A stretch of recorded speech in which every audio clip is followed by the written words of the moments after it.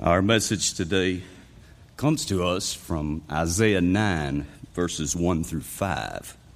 And it reads like this: "But there will be no gloom for her who was in anguish. In the former time he brought into contempt the land of Zebulun and the land of Naphtali.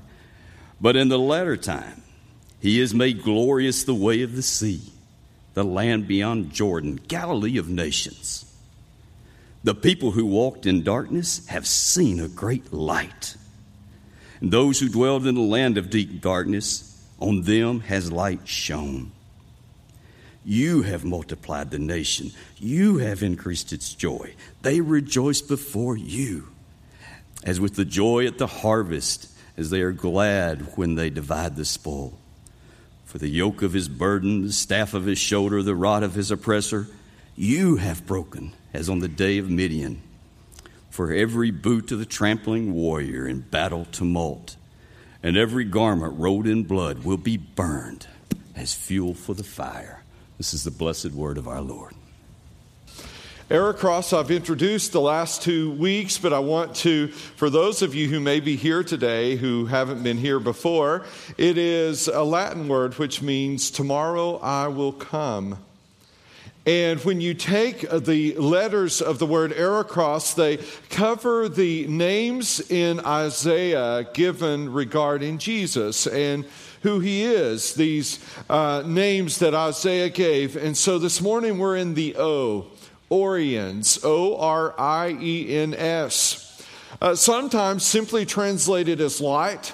Other times day spring. You may have heard or seen the phrase. And that is the descriptor of the Messiah that we see today. There is something about light and darkness that correlates with fear and joy. Fear is a very real problem in our world at large today, and it is a very real problem in some of your lives today. Fear is natural, and there is some fear that is healthy and can save or protect your life. But that's not the fear that we're talking about today. Talking today about fear that can grip you. Fear that can cause you to lose sight of reality, to see the problem bigger than it really is. That kind of fear is crippling. It can evidence itself with anxiety. Its accomplice is worry. Worry tends to run alongside that kind of fear. Panic attacks, anxiety. Sometimes it can lead to a lengthened time of depression if it isn't dealt with. Fear is real. I was looking online at some resources and discovered this list of top 10 fears, and we'll kind of count them down. I'm not sure how it was arrived at. I think it would be difficult to do any kind of definitive research on this, but here is the list. Number 10 is the fear of losing your freedom. Number 9, the fear of the unknown. 8, the fear of pain, physical, emotional, the fear of pain. 7, the fear of disappointment. 6, misery, the fear of living in prolonged discomfort, misery. Number 5, many singles feel and experience this, the fear of loneliness, the fear of being alone. Number 4, many teenagers deal with the fear of ridicule, of not measuring up, of others saying things or doing things to tear them down. Number 3, the fear of rejection. Relationships struggle with this. Number 2, the fear of death, which would lead us to the question, what fear could trump that one? Number 1 on this list is the fear of failure. The fear of coming to the end of your life and realizing that what you lived for maybe wasn't worth it, or the fear of tackling a project or a new job that you may not succeed at. The fear of not raising your children as they should be reared and taking that responsibility on yourself. Fear can be a gripping thing. It is into this fear that Isaiah speaks. You see, Assyria is a menacing enemy that is coming to the north, and they are going to devastate Israel. The Assyrians didn't care. They were men of war who had no concern for humanity, and they didn't care what they did nor how they did it. And chapter 8 is all about the coming Assyrian invasion. The people are living in perpetual fear, as much of the world lives in today for fear of terror. I would say that ISIS doesn't have much on the Assyrians and their tactics. They were horrific warriors. And so it is that Isaiah is speaking into this. You must remember that the reason the fear is coming, though, is because of Ahaz, who is king of Judah to the south, because of his disobedience. He refused to listen to God and God's will and God's plan, and he invited Assyria to come in and take care of Israel. And Assyria is marching in, and this is going to be devastating. What we discover then is that Isaiah's message is like a beacon in the darkness. It's hope when hope is lost. It's fear dispelled. Isaiah's message is rather powerful. As a matter of fact, he speaks in what we call the prophetic present. He speaks about future things in the present tense as if they have already occurred. He so believes them, he speaks as if it has already happened. And what does he say? Three distinctives or characteristics of this message. Number one is that light dispels darkness. Light dispels darkness. Verse 20 of chapter 8. Let me back up to verse 19 of chapter 8 reveals the problem. Ahaz, refusing to listen to God, decides to call on the palm readers, if you will. And when they say to you, inquire of the mediums and the necromancers who chirp and mutter, should not a people inquire of their God? Should they inquire of the dead on behalf of the living? Why is it that you read your horoscope instead of listening to God, Isaiah said? Why is it that your palm matters more than the God who holds you in the palm of his hands? Why is it that you would go to a dead being to find out what to do as one who is alive? That's what he's saying. Verse 20, it's an incomplete sentence. It's a fascinating construction. He says, to the teaching and to the testimony, exclamation point. Meaning, go back to the law. Go to God's word. And how does he follow that? If they will not speak according to this word, it is because they have no dawn. The title of this sermon is Desperate for Dawn. It is because they have no dawn, meaning they're living in and groping through darkness. There is no dawn. It is a dark existence in Israel. Yes, it is day and night, but it is spiritual darkness that prevails. They have no dawn. Isaiah says, there is one coming, and when he comes, light will dispel the darkness. Where will this happen? That's important. In the land of Naphtali, it's the land beyond the Jordan, the Galilee of the nations. This was the land in the northern region, and this was despised by Israelites proper. The reason so is that Assyria was there. Mesopotamia is to the north. You had all of these other peoples, and they would intermingle with the Israelites, and the worship got messed up. The the people there were despised. So much so that I think it was Nathanael when somebody said, hey, there's a guy named Jesus, and where is he from? He's from Nazareth. And in John 1:46, Nathanael says, can anything good come out of Nazareth? I mean, can something good come out of those parts? This was the despised region, and into that region comes the light shining brightly. Notice this. Look at or look with me to Matthew 4:12 through 17. Now, when he heard, this is Jesus, that John had been arrested, he withdrew into Galilee. And leaving Nazareth, he went and lived in Capernaum by the sea. Note, in the territory of Zebulun and Naphtali, so that what was spoken by the prophet Isaiah might be fulfilled. The land of Zebulun and the land of Naphtali, the way of the sea beyond the Jordan, Galilee of the Gentiles, the people dwelling in darkness have seen a great light. And for those dwelling in the region and shadow of death, on them a light has what? Dawned. What did Isaiah say in Isaiah 8, chapter 20? They have no what? Dawn. Now they do. The people who had no dawn, on them the light has dawned. And from that time Jesus began to preach, saying, repent, for the kingdom of heaven is at hand. Do you know what I've found through the years in my ministry is that people who live and walk in perpetual darkness end up liking it. The addiction becomes home base for them. They end up finding comfort in things that really afflict them. It is strange how that happens, isn't it?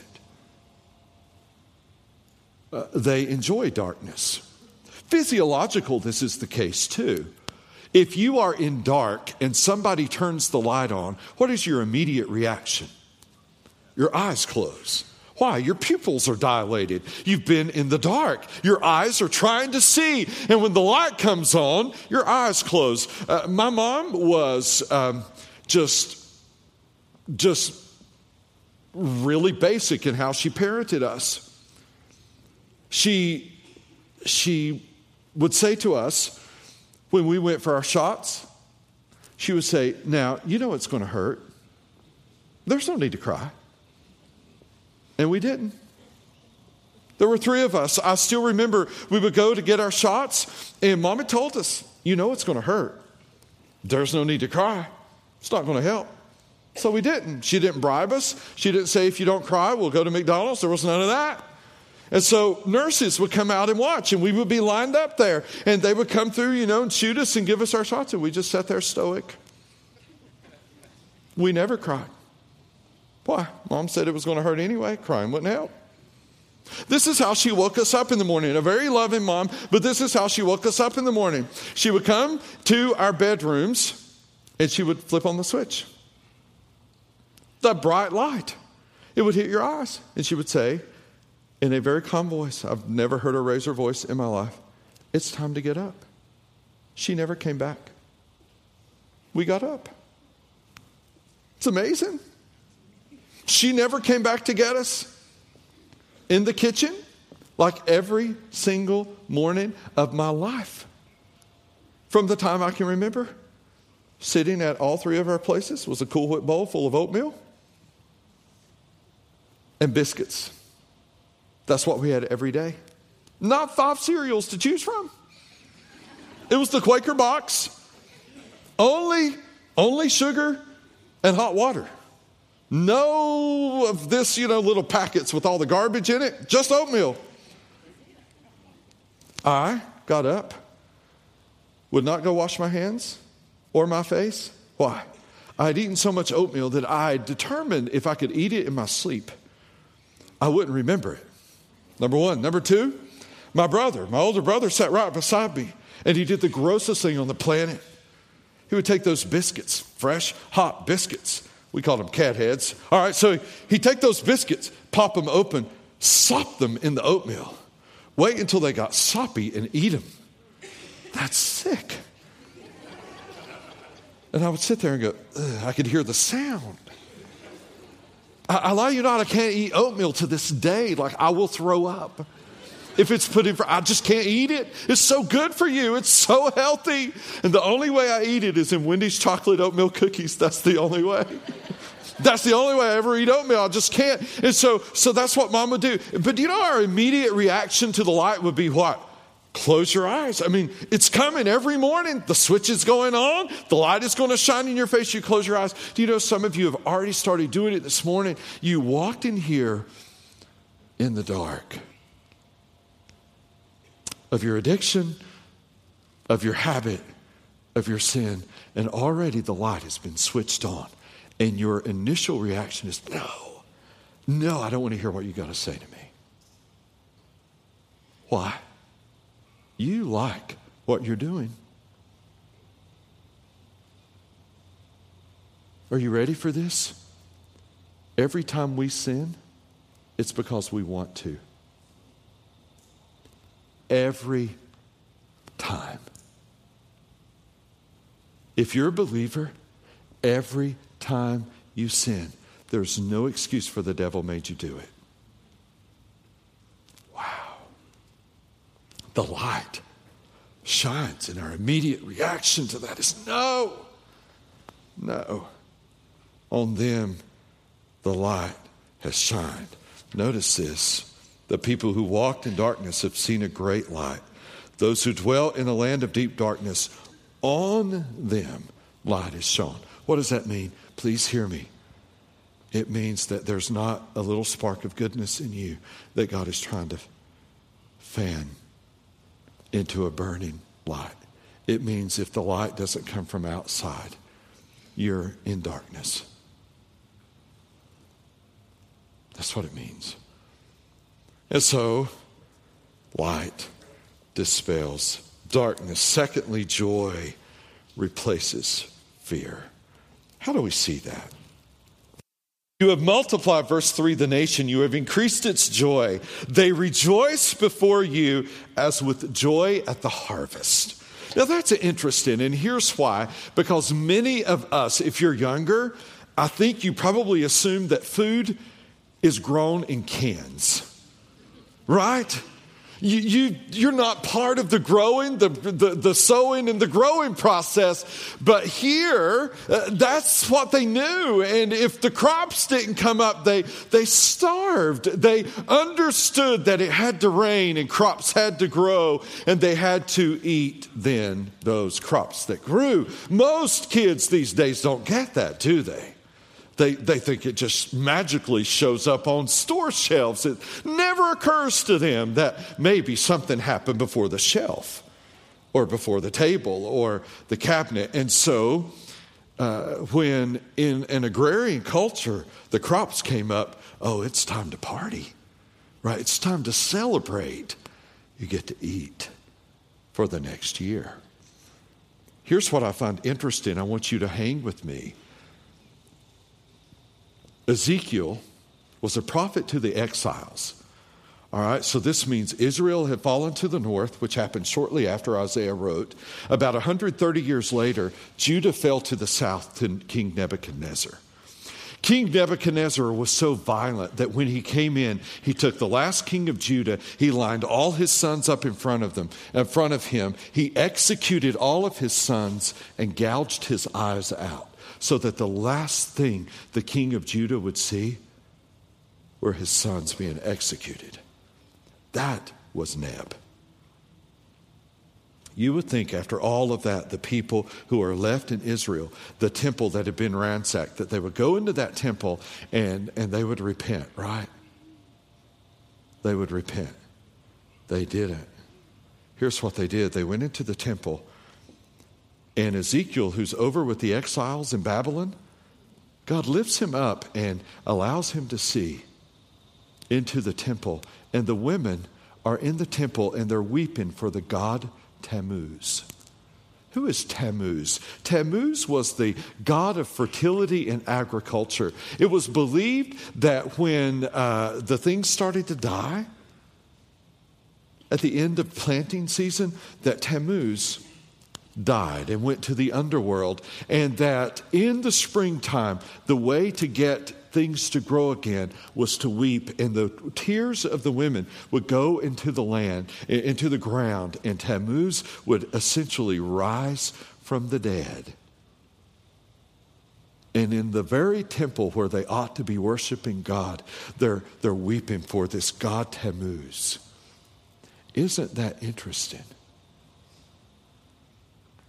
And what happened in Ezekiel's vision is that the glory of God that was in the temple was in the Holy of Holies, moved to the outer court, and no change, and then to the Mount of Olives, and no change, and completely removed himself from his people. So what happens here? When the Messiah comes, light dispels darkness, joy replaces fear. How? Like at harvest time. The very thing they were weeping for in the temple, this is now what they're rejoicing. But it's not because of some ridiculous notion that a God dying and raising from the dead is going to bring crops. It is from this unbelievable gift of God giving his son Jesus Christ, who would die. And his death would bring life. His death would bring life, and his resurrection would bring hope. God is saying, hey, you can weep for Tammuz all day long, but I will weep for you. I will give my only son for you, to give you life, to give you hope, to give you peace, to give you joy. There is no amount of tears that you can shed that can bring life to you. It's the tears I will shed over the death of my son that's ultimately going to bring life to you. And so Jesus died. Jesus resurrected. That is how we have hope today. And guess what? There's absolutely nothing you can do to make that happen. Nothing. You can't make that happen. God made it happen through Jesus Christ. And when Jesus comes, they will rejoice as they do at harvest. And secondly, they'll rejoice as they do when they've won a war. That's what he says. It's like when you have spoils and victory. And he goes on to say, just like it was with Midian. Well, who's Midian? Well, Midian rhymes with Gideon. And Gideon was a judge that God called out of obscurity in that day. You see, Gideon was hiding out because his people were in danger. This is early in Israel's history. His people were in danger. Gideon is hiding out. He's a little man. He's a short man, and he's a little among his tribes. He described himself as the least among the least. He had some self-image issues. And he's threshing grain in the secret, trying to stay away from the Midianites who are trying to steal all of the grain of the people. And God shows up and says, Gideon, hey, I'd like for you to lead, the charge and take care of my people. And Gideon is like, who, me? God, don't you know who I am? Yeah, God says. Well, Gideon doesn't buy it, all right? So he's like, let me put out a little fleece here, God. And if you'll, make it wet in the morning, I'm good. I'm good to go. And God did that. And Gideon did another test. And God, came through every time. He's good like that. And so God did. And Gideon said, okay, I'm in. And so Gideon goes and does what any good leader does. You rally the troops. He brings them in, and 32,000 men show up. God pulls them to the side. Sidebar, Gideon. Yes, God. You got too many men. Really? Midianites? Israelites. We're a bunch of misfits. They have weapons. Too many of us? Yeah. God says, make a little announcement. Gideon goes back out. There they stand. He thinks he has a mighty army. God knows better. And God says, make this announcement. All right. So all these men are there, got their man card in their pocket. And they're all standing there. And Gideon looks at them and says, all right, God has said for me to say to you, everybody who's afraid, you can leave. 22,000 said, I'm out of here. Here's my man card. I'm wussing out. Hope you guys have a good battle. And they leave. 10,000. Well, at least you've got 10,000. And so he says, okay, God, we're ready now. Not yet. No, I don't think you are. Really? No. What do you still have too many. What? Midianites, Israelites, ready for war, not ready for anything. Gideon, have them drink water from a stream, and if they lap it like a dog, send them on. But if they bring it up like this, we're good. Well, okay. I mean, that's quite an interview to fight a war. And so they go, oh my, 300 of them drank like this. He sent the rest away. So now it's Gideon and 300 men and all the Midianites. And Gideon was understandably nervous. He had a sleepless night. He sent some spies down into the Midianite camp. He heard them talking about their fear of the Israelites, which bolstered him a little bit. And God said, here's my war strategy. This is what we're going to do. You're going to need 3 things to fight this war. Trumpets. All right. Trumpets. Torches. Oh, that makes us a moving target. Yay. All right. So torches, trumpets, and jars. All right, so honestly, maybe my thinking is just so messed up, but I think if this were to happen today, you know what I'm thinking of? Like Yankee candles, mason jars, and a kazoo. All right, we can take them. 300 of us with Yankee candles, mason jars, and a kazoo. And we're going to go after this mighty army of Midian. And so God says, divide them into 3 camps. And Midian, when you say, for the Lord, when you say that, smash those jars, blow those kazoos, and light the Yankee candles. And sure enough, they split into 3 groups. They smash those jars. After Gideon yells, they light those torches and they blow the trumpets. And when they do, all of a sudden, the Midianites hear from this. It's stereo sound, you see. It hears from here, it goes to here, it goes to there. They think it is a massive army. And when they do, they turn on one another. They totally kill each other. And God routs the enemy before them. That's how it's going to be when the Messiah shows up. What does that mean?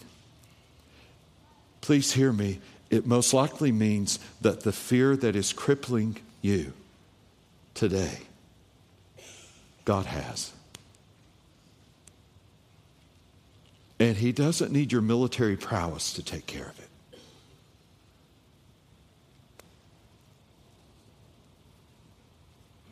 Your numbers don't impress Him. Your intellectual capacity to manage your problem doesn't draw Him in. He could deal with whatever is dealing with you right now with a kazoo, a Yankee candle, and a mason jar if He wanted to. That's the point. Wow. How does this look?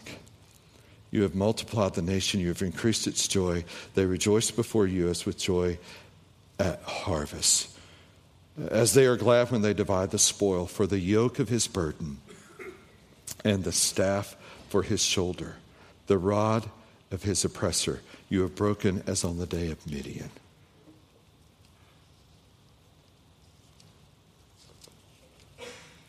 Joy replaces fear. And finally, peace displaces war. Look at verse 5. For every boot of the tramping warrior in battle tumult. That's so poetic. Many scholars believe this whole section was a hymn. Obviously, Handel thought that when he turned it into the Messiah. For every boot of the tramping warrior in battle tumult, and every garment rolled in blood will be burned as fuel for the fire. The only reason that you would burn the very garb of the soldiers, their uniform, is because as that old spiritual says, they ain't going to study war no more. There will be peace. I would say to you that across this world, we will see this when Christ returns as the King of Kings and the Lord of Lords. And when he reigns over this universe. But I would also say that you can have peace in the middle of your personal circumstance right now. Amen? After the early service, someone came up to me and said, my marriage is so close to being over. I so needed to hear that today. Can you have peace when she's saying, I want out? Yes. Yes. Can you have peace when grief rolls in like the ocean's tides? Yes. Yes. Can you have peace when the finances aren't adding up? Yes. Can you have peace when your children are not obeying, are not walking in the ways of God? Yeah. This peace is not just for the grand scheme, it's personal. Luke 2:14, the angels say glory. By the way, I think that that's when the glory that departed from the temple returned, right here. Luke 2:14, glory to God in the highest, and on earth peace among those with whom he is pleased. You can have peace in the middle of your storm. How is all of this going to happen? It's verse 6 that we covered last week. For unto us a son is born, a child is born. Unto us a son is given, and his name will be called Emmanuel. God with us. He will be light. Orion's light. It was several years ago, I at the time worked with all of our ages here. Our church was quite young. And so I would go visit all of our college students and just check in on them. Trent was very young, and so this would have been, he'll be 13 in a few weeks, so this would have been 12 and a half years ago. I trekked over to Cullowhee to see Josh Piercy, who was a student there. I took Josh to eat. I was in, I think, the little red truck, and I took Josh to eat. And when I did, we had eaten, and I left, and it began to rain. And it was a pounding rain, one that you could hardly see in front of you. It was dark, and I was leaving Cullowhee when all of a sudden my windshield wipers quit. And I literally could not see at all. There were no street lights. It was that dark road, and I could see barely to my right to get off and into a neighborhood, but I had no clue what kind of neighborhood I was in. Trent was with me. I had taken him with me on this little trek. He was about 6 months old, and he was over in his seat. I tried to call back to Josh. He didn't answer. I couldn't reach anyone at home. My phone signal wasn't good because of the storm anyway and because of where we were located. And I remember, I don't know if you've ever felt this, but I remember fear just beginning to wash kind of from the crown of my head down to my feet. And I looked over, and the rain was pounding, and it was pitch black dark outside. And Trent was asleep. And I thought, what are you thinking? You're asleep? He was sound asleep. Why?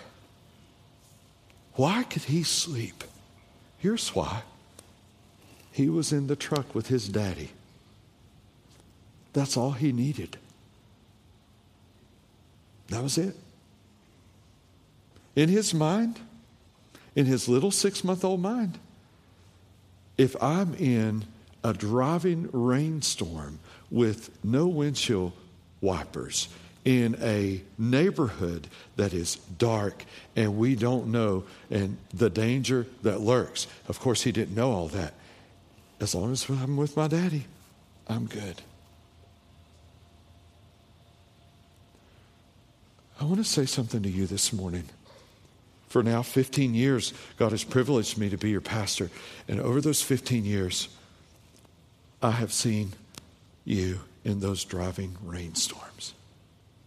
I've watched you as you have gotten fired from jobs unfairly. I've watched you as you have grieved. I have watched you as you have prayed and begged God to turn your wayward son or daughter around. I cannot promise you that you won't sit there. I cannot promise you that it won't rain and that the wipers won't quit. But I promise you this: Jesus will never leave you. He won't. I promise you that when you seek him, you'll find him. I promise you that when the diagnosis is dire, that he knew about it before the diagnosis came, and he was preparing you for that moment that he did things in your life that you had no clue were preparing you for that very moment of difficulty in your life. There is a God who has promised never to leave you, never to forsake you through whatever it is you may experience. Amen, church? He will be with you. He will be there. Say, Jerry, what do I do? What do you do when fear creeps in or it floods in? However it gets in, what do you do? There's no formula. I shared this 2 weeks ago. I have no idea, honestly, how many people have said something back to me about this, but it was praying with open hands. You take whatever it is, or whoever it is, or whatever the situation is, and put it in your hands and say, God, I can't. And I know you can. So as our team comes, we're going to sing this song that affirms this, but you say, God, I can't. And God, I come and I bow before you, and I recognize that your light must blast the darkness that is surrounding me right now. God, only you can. I can't. And I promise you that God, through Christ and through the Spirit, is eagerly waiting for you to say, God, I can't. I would also say this: if you're here this morning and you walked in here lost and this light has been blinding to you and you realize your sin, I'm going to be over here. Alan Michael is going to be over here. We would love more than anything for you to come to us and say, today, I'm going out of the darkness into light. I need Christ as my Savior. Secondly, if you're in here this morning and you're hurting and you need prayer, sometimes it helps for somebody else just to come around you and pray. That's why we're up here as well. Let's stand. Let's sing this song as a confession to the Lord this morning.